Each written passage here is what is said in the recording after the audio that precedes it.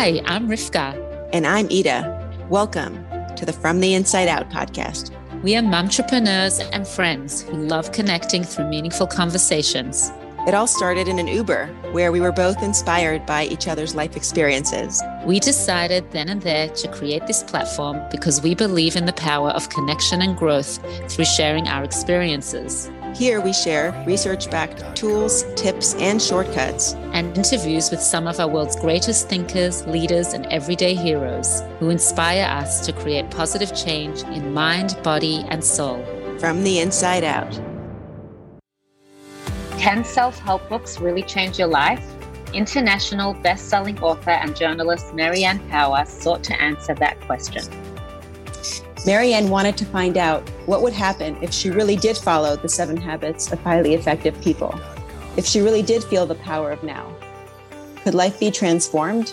Could she get rich, skinny, find love, be more productive and fulfilled? She really did want all the things that these books promise, and she was set on finding out if they really worked. She committed to testing a book a month for 1 year, following its advice to the letter, taking what she hoped would be the surest path to a flawless new her. But as the months passed and Marianne's reality was turned upside down, she found herself confronted with a different question. Self-help can change your life, but is it for the better? We were introduced to Marianne in our interview with the late Lord Rabbi Jonathan Sacks, where he mentioned her book as an example of how self-help is often no help at all. So I've read so many self-help books. You've read a lot. I've read a lot, and partly because I studied psychology and they're very much rooted in psychology, but also because I just wanted to know, like, what are the tips for being more productive and living better? And I feel like we're always growing. I had also read not all of the books that she had read, but some of them, like The Power of Now, Daring Greatly, Louise Hay's book. There were a few of them there that I had read and some of them I hadn't. That it was interesting to read about all of them and see how she put them into action. And I really liked the conversation that you're about to listen to, because it's all about, like, what's the balance? What's the balance of reading a self-help book, and then how should we apply it in our lives? Like, what can we take from it? What's not good about it and what's good about it? Yeah. And I think that you and I, Rivka, always try to approach issues with, an open mind, enough to really try to understand both sides of the issue, and then let our listeners come to their own conclusions based on their experiences. I had read almost all of the books that she shared. It was very interesting for me just to hear it from her perspective. And she really opened my mind to a new way of thinking. And I really enjoyed the conversation, and I hope that you enjoy it as well. Yeah, and she's a lovely person. I really enjoyed her energy. And of course, as always, please don't forget to subscribe and leave feedback. We really value you being part of this community, and we hope that this platform is meaningful for you and that there are takeaways that can improve your life. And we appreciate all the feedback. Don't forget to subscribe and to write a review as well. We love your feedback. We are so excited to introduce you to Marianne Power. Enjoy. Hi there. Where are you? Great, London. Great London. Yes, today is a stay in bed day for sure. Yeah. I think we're all feeling like that after the year that we've had. Yeah. I feel like in London, you probably appreciate a beautiful day, maybe more than we do in Florida. You get so excited.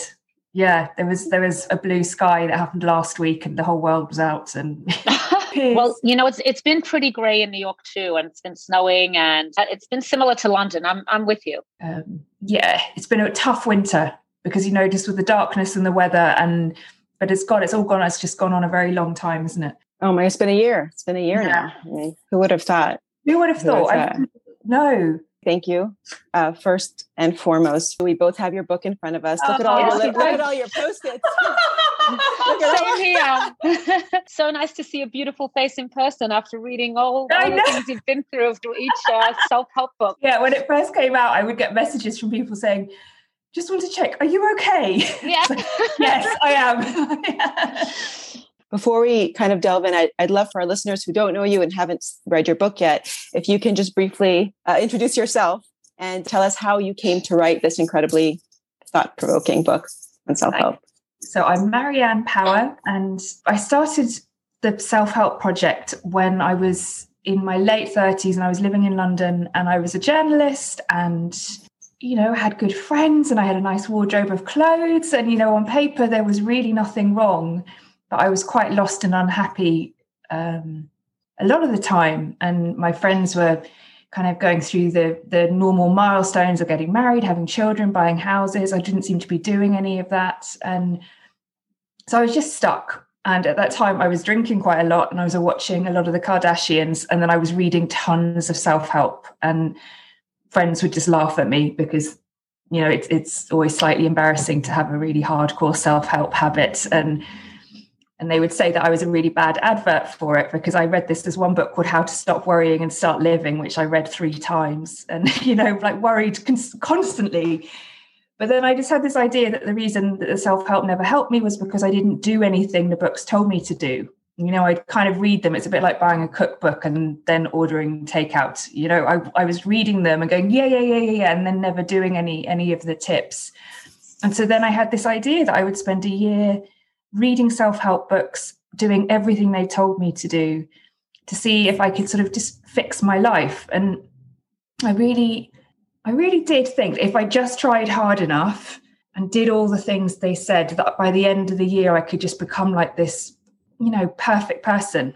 And they're like, you know, like one of those people that you see, well, I guess on Instagram or in magazines. You know, I really was so naive, really, but I actually believed that if you just tried hard enough, you could be that person. And spoiler alert, that didn't happen at all. But I learned a lot along the way. Right. Do you feel like it changed your life? And did you find the answers you were looking for? So it didn't change my life in any of the ways I wanted it to. So I didn't become rich. I didn't start an amazing business. You know, like I used to read these like profiles of supermodel entrepreneurs who would get up at 4 a.m. to start their business while then bringing up their children and having this, I don't know, I had this very high notion of what success looked like. And, you know, I think I ended up being more in debt as the year went on. I was actually getting probably more depressed in periods of it because I was putting myself under so much pressure to try and be perfect. So no, it didn't go at all how I wanted it to, but I learned so much, really so much. And I did things that I would never have done before. So I had experiences that definitely changed me. So the first book I followed was called Feel the Fear and Do It Anyway, which I'm sure loads of your listeners will know. And she says that when you see people that go off and do these amazing things in life, you think that they're just different to you. And she says they're not. The only difference is they just are used to being scared and doing it anyway. And so in that first month of my project, I did stand-up comedy. I performed naked modeling, public speaking. I jumped out of a plane. And so throughout the year, I did these incredible things, which didn't ever result in me feeling like a perfect, sorted person, but they kind of expanded my comfort zone. So, you know, without kind of realizing it, I still have stand-up comedy as my benchmark, that very few things will be as scary as stand-up comedy. Right. So I did a lot. I learned a lot about myself. And mostly it sounds so cliched and annoyingly, you just don't feel it until you feel it. But I really learned that there isn't such a thing as a perfect human. Like we all feel like a bit of a mess. It really doesn't matter what it looks like on the outside. And someone could have told me that before and I just didn't believe them. You had to kind of go through it and experience bang that head against the wall enough times to just realize, we all have good days and bad days. And that I was kind of just fine the way I was. Right. But I also don't regret any of it because I learned so much along the way. Yeah, you really road tested these 12 self-help books and applied the recommended tools from them in your life. I was actually wondering if any of them stand out to you or you would recommend one or two over the others to a friend or loved one. I wonder which ones you would choose. So The Power of Now by Eckhart Tolle is my standout favorite. So I tried reading that book before this project and I just couldn't understand a word of it. It's written in quite a strange way. And maybe it's I love that book. Books. Yeah, I think it might be one of those books that when it's just the right time, you get it. Maybe it doesn't work until it's the right time, because I tried before and I just gave up on page 3. It was because just the language was too dense. And then this time it was like, just everything felt like the truth. And so Eckhart Tolle, for your listeners who don't know, he says that if you walk down the street and you see people, talking to themselves, we think they're a bit crazy, but we're actually all talking to ourselves all the time. We all have this voice inside our head just saying, why did you do that? What's going to happen next? La, la, this kind of critical, worrying voice. And he says that this voice causes us so much unhappiness and also bad physical health because it drains us of all our energy. And this voice is always either worrying about what's coming next, or it's beating ourselves up and criticizing something we did in the past. And so we miss the thing that only ever matters, and that's the only thing that's real, which is what's happening right now, this second. And so he has this question, which sounds easier to live by than it actually is. But he says that when you're worrying, which, I imagine lots of us have been doing this last 12 months, to ask yourself, do I have a problem right now, this second? And the answer is almost always no. Right. And when actual problems are happening, when you are in the hospital, when you lose your job, we often amaze ourselves at how well we handle it when it's actually happening. And it's such a shame that we lose all the good days to the worrying. So it's not something I've mastered, but I felt very true to me. So Parallel Now is the book I go back to the most often. And I also loved Brené Brown, Daring Greatly. And that's one of our favorites too. Yeah, I think she also speaks the truth about the world and how we are at the moment. And Feel the Fear and Do It Anyway is a kind of practical book. Just, get out there and do something, anything, even if it's just, in my case, like small things like opening bank statements or answering the phone to numbers I didn't know. These are two things that I've put off doing. So yeah, they're probably three of my favorites. So one thing that I identified with was the action part, where you kind of knew like, okay, so many of us are reading these books and we have the awareness, but we're not actually doing anything. Like it reminds me of the quote that you can't learn how to drive in a parked car. Like you have to start the engine, you have to start moving. Yeah. So I think that, you intuitively knew that the action is the whole point, is to do the things and see how it works. Going back, what would you have done differently, if anything? I wouldn't. When I look back on that year, I just actually can't believe that I did all that I did. I'm super. It is pretty wild. It's awesome. People, when they read the book, sometimes will say, is it all true? And I was like, oh my God, it's all true. And I left out quite a lot because we had to cut the book. So there's actually more stuff that I didn't include in the book. I really put myself through a lot, which is why I came unstuck at certain periods. But I look back and there's nothing I would change about it. It all kind of just happened the way it happened. And I went in there with such sincere intentions to fix my life, and it didn't go the way I wanted it to. And yet I wouldn't change any of the way it went because it got me to a really good place at the end. Then really it did change you because it got you to a good place in your mind. It really did. So yeah, I feel much more at peace with myself. And maybe that's something that comes with age as well. But no, I feel really proud of myself and what I did. And are we allowed to ask you how old you are? Oh God, I'm ancient now. Well, no. So I was 36 when I was doing that project. Yeah, I read that. Yes, and now I'm 43. That's not ancient. I'm 45 compared to the book age. But I think there's something. I think there's something that happens for me in my 40s. Yes, because I think I was 40 when the book was published, and there's something that's come in my 40s, which is just a kind of like it's fine. There's I think your 20s and 30s is quite. I felt a lot of pressure to prove myself and who am I, and I feel a bit more relaxed about all that now. So there's this, Steve Jobs once said that you can't connect the dots looking forward. You can only connect the dots looking back. So we have to trust that every single part of the journey is significant and important and happens for a reason. I think that your experience totally speaks to that notion.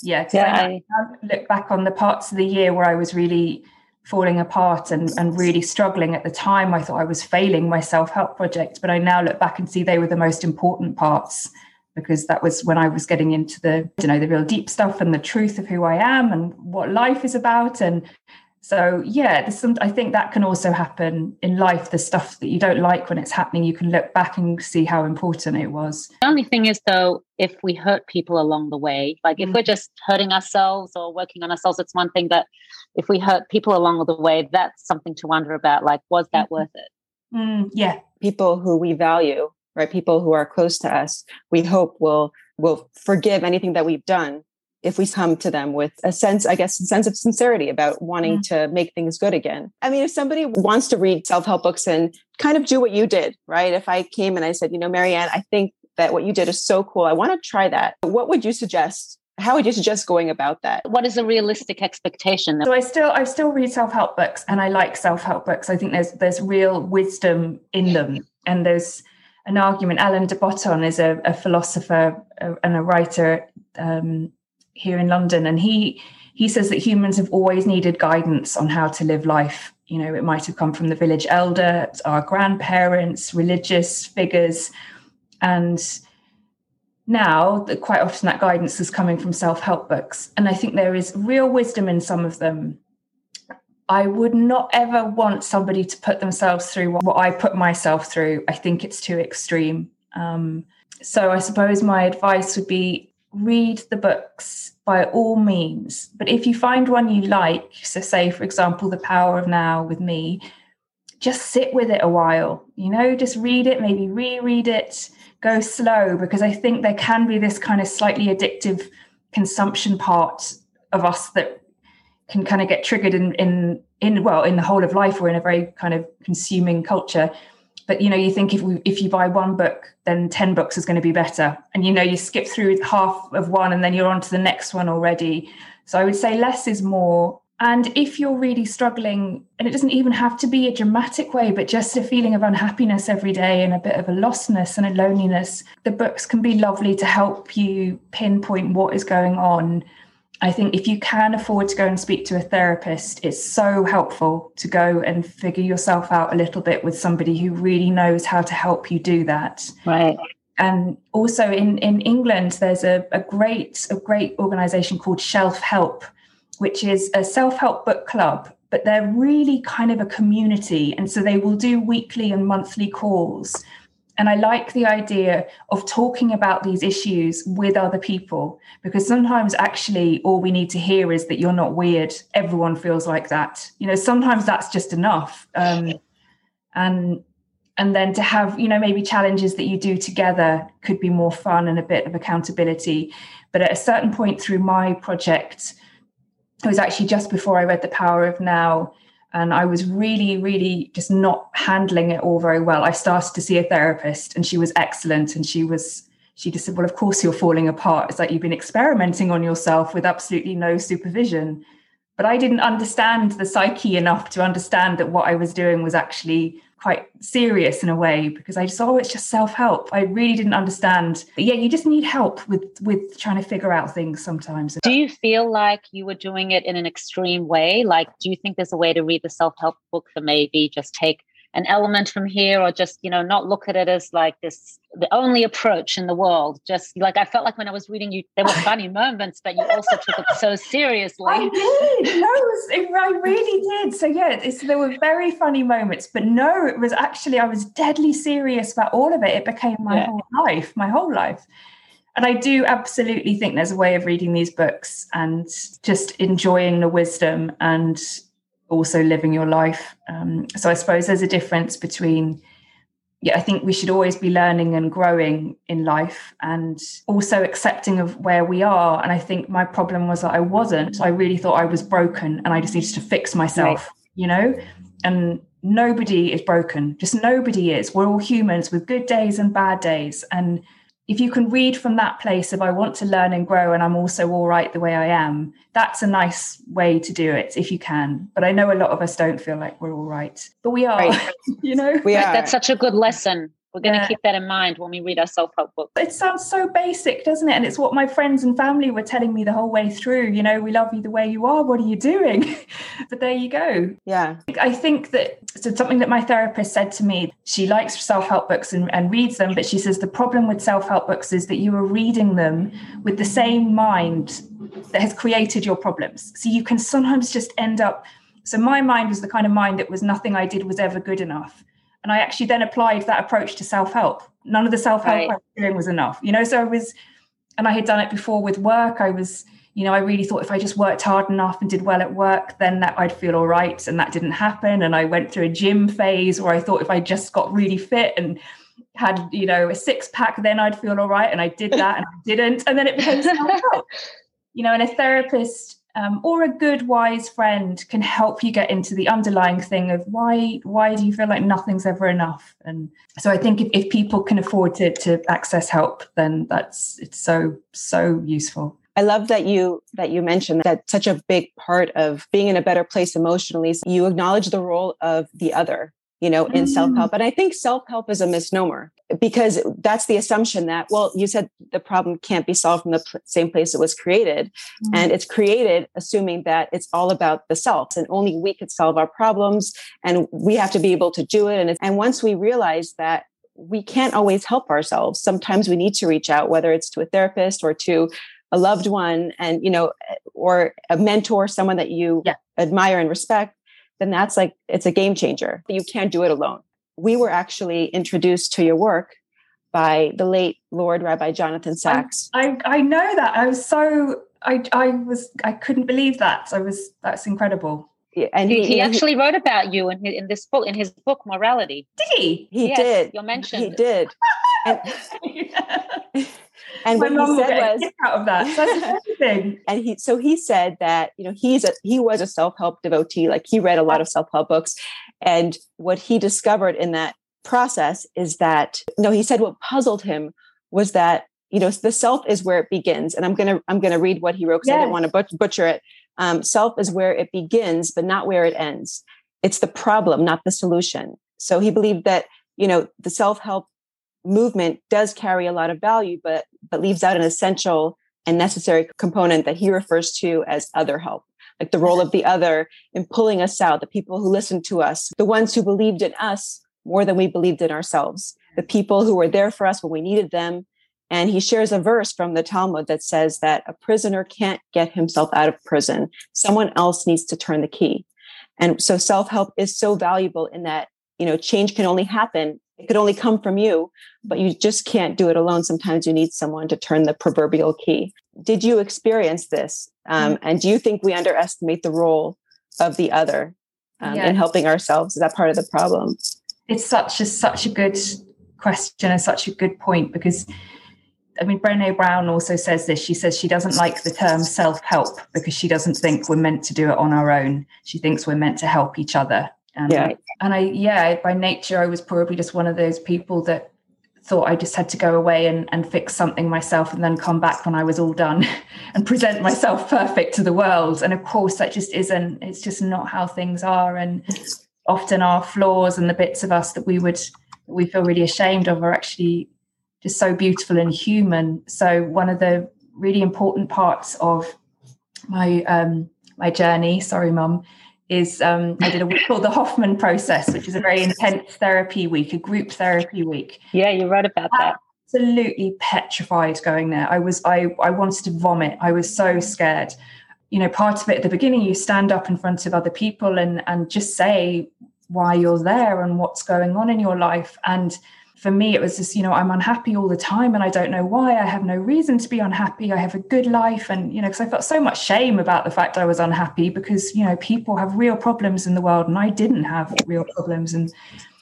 But to say all that out loud and to have the people, total strangers, not laugh at me, not criticize me, not just to look at me with nothing but love and acceptance. And then for them to stand up and say the truth of their lives and to just realize it was such a healing experience to just realize everybody has their pain. They really, really do. It doesn't matter what job they have or whether they're married or not, and just to say it out loud and to be greeted by love and acceptance is the most amazing thing. And I think, that's a big part of why AA and 12 steps work. It's the groupness of it that's really healing. And I suppose that's something that can be missed out when you're reading a self-help book on your own. It can sort of compound the isolation that might already be causing some of the problems.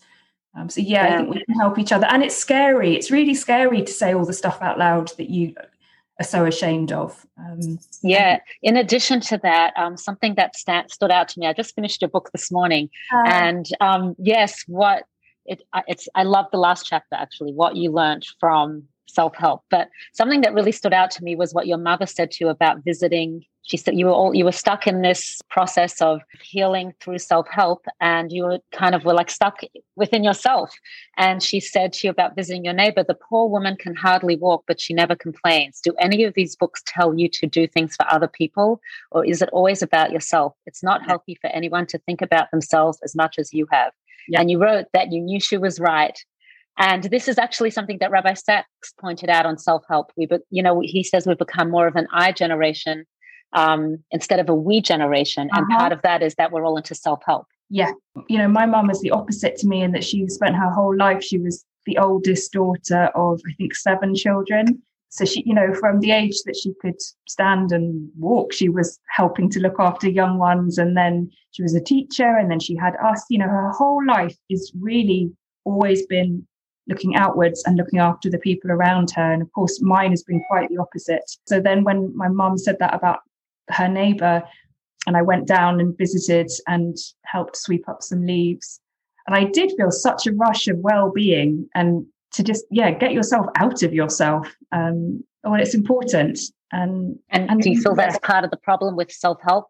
I don't. Yeah, and I wonder this. I mean, there's actually quite a lot of books now coming out about the power of community, and right. I guess maybe all these things happen through at certain decades. There's certain tone, certain messages are more prevalent.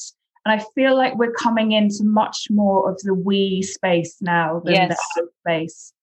Yeah. And it was a process. I think there's also that generational difference between your mother and you, where your mother didn't grow up with, say, social media, with technology that makes the world a lot smaller and makes us more susceptible to comparison, mental health issues. I don't know if that's the specific thing, but for so many, especially people in this generation, I think a lot of the previous generations don't fully understand the experience that we're having today.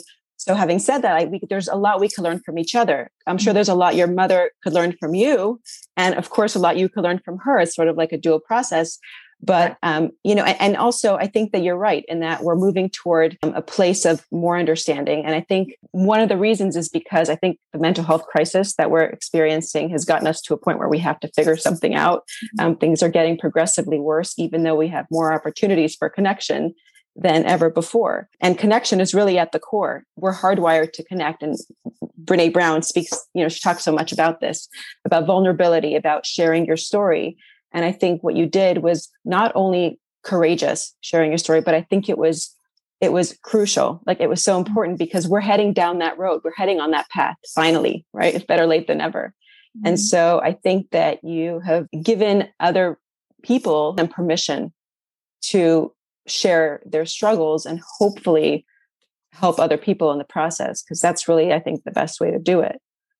Can I just say that I feel like just even talking to you now, I'm having like a bit of an aha moment that I can take a self-help book, but I need to come in with my own purpose and my own meaning, and also accept myself for who I am and read the self-help book, but also bring others into it, like have that sense of community and know that I can give too, like have that in mind too. It's not only about me, it's about giving to the world. So I think that a self-help book can be beneficial if we have all those other things in mind, the lessons that you've learned. What are some of the key lessons that you've learned? Like any takeaways that you feel are important? Well, just to what you've just said there, I've met a woman recently.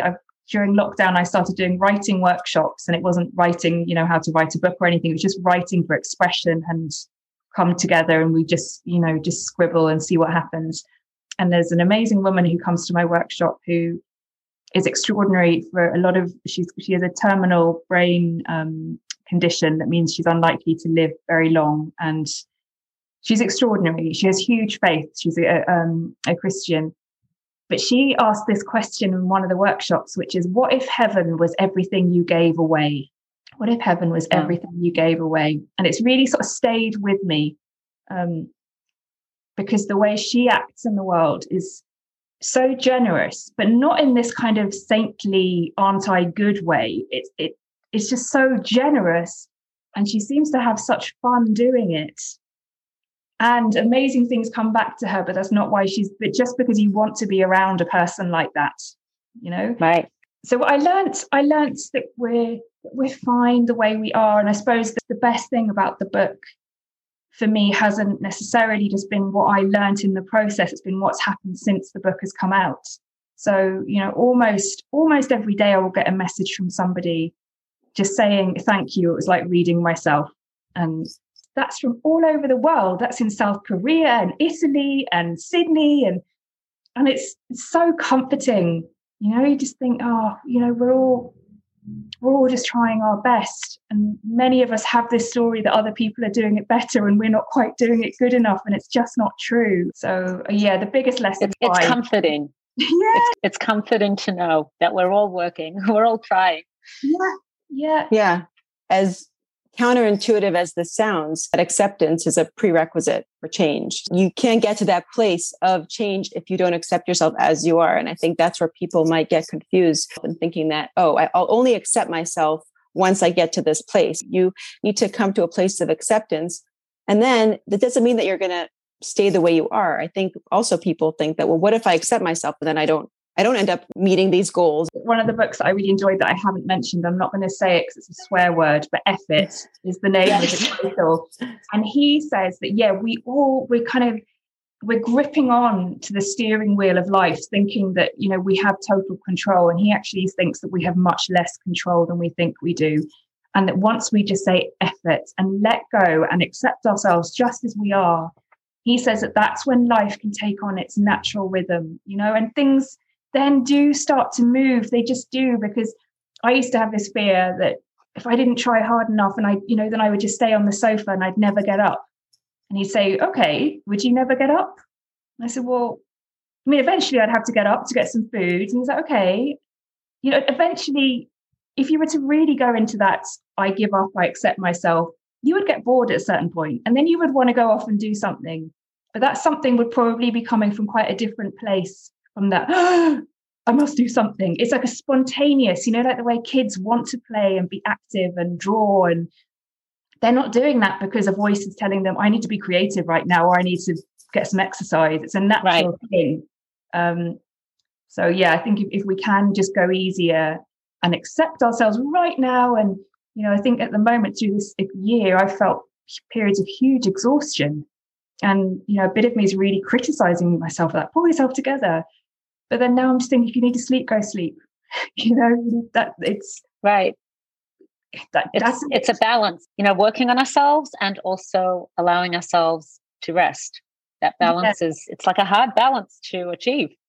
And then the balance as well between thinking about yourself and examining yourself, and then thinking of other people and them. All of it is a balance, because you could say that the older generation, my mum, has been so selfless to the extent that she's probably neglected herself quite a lot. I've gone the other extreme, somewhere in the middle. Maybe this generation, that's what you're saying, like this generation now is kind of bringing it together. They seem to be very active and involved in causes, the younger generation now. We'll see. And they have so much pressure in terms of social media and insecurity of the economy and politics. And I feel for the younger ones, and maybe they'll figure out a better way. I don't know. Hopefully. Well, like you say, sometimes when it's so hard, that's the only way to change. Like you said in your book, like when you're, and so it is so hard for today's generation. Mm-hmm. And maybe they're the generation that's going to kind of bring that balance together. Maybe. Yeah. And maybe we'll all start learning from toddlers. I love that you said that. It's so true. That's our default is to be free and to do what we and we don't see toddlers just sitting around being lazy. They get up and walk even if they fall. Yeah. And then they have a nap, and then they get out of bed, and then they cry when they need to cry. And yes, exactly. But kids don't have to do what we have to do. Do you know what I mean? So it's true. There's that element that we need to take into account as adults. But there's obviously, what to learn from children. That's true. We've got something new that we're doing to end. We're actually going to get you to finish a couple of sentences that we're curious to know about you. So Ida, I thought maybe I'll do one sentence, you do the other one. And we're going to see what Marianne has to say. So your favorite thing to do for self-care is? Sleep. I'm going to say it in the first person. So I feel most myself when? I'm dancing. Oh, I love that. My definition of success is? waking up in the morning, and when you wake up in the morning and you don't have that feeling of dread, which I did for a lot of years, to wake up in the morning and feel happy about the day and about yourself. Love that. The best compliment I received was? I got a really good one recently, and I loved it so much. And it was to do with these writing workshops that I've been doing. And somebody said that Marianne makes it feel okay to be exactly how you are in her company. That people can just be themselves. That's so nice. I was delighted with that. It was a lovely thing. Yeah. That's really special. I am most inspired by? My friends. Yeah. My funny, clever friends.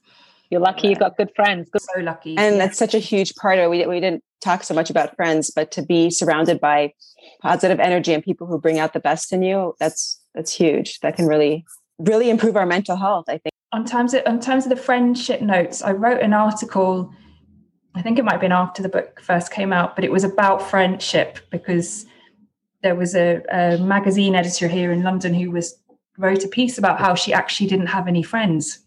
She was this really successful woman and married and seemed like a great person, but somewhere along the way in her adulthood, all her friends had scattered. They'd moved to other countries, other parts of England. They'd had children. And I think there's quite a lot of shame around the fact that some of us don't feel like we have a lot of friends, because it feels like a really kind of, there must be something wrong with me. But actually, this is also something that's being written about quite a lot now, that the way that modern life is set up is that it's very hard to find or keep friendships with how busy we are and how we're pulled in different directions. So when I say that I'm grateful for my friends, a bit of me is also quite aware that lots of people don't have good friends. And it's not because they're not great people. It's actually not that easy at the moment to come across. So I would always kind of want to say, for people that don't have good friends or haven't found their people, to put yourself out there a little bit. So say like the therapy week that I did, that was the first time I think I really, really showed myself completely to a group of strangers. And actually, I showed myself there more than I had done even with my friends. And in order to make good friendships, you need to show yourself. And sometimes we don't want to do that. So for people that don't have good friends, I don't know why, I always just want to say it's not weird. It's quite normal. And we can do something about it if you can just show up a little bit. That's so true. Do you know, Ida and I found each other through sharing our stories with each other. And we knew each other before, but that's where our friendship, that's where we were really bonded, by sharing our stories. Yeah. Right. So, yeah. Thank you for sharing that. Yes. I really appreciate that. How do you maintain your relationship with your friends? How do you keep that connection? We have loads of ups and downs because, most of my friends are raising children and running businesses, and, they have a lot more demands on their time than I do. God has blessed you with good friends. But I think also it takes effort. You need to put, both people have to put effort into the relationship. I do put effort into my friendships, because I think my romantic life is always fairly quiet and my friends are the loves of my life. So I do put effort in, and they do with me too. So, and we've had our fights, there are definitely points when it's not so nice, but we all stick in there somehow. So I feel very, very blessed in this area, but I just know that it's not the case for many people, and don't think there's something wrong with you if you don't have these friends. There's this idea again in society that friendship should just come effortlessly, and it should all just be like Friends, the sitcom.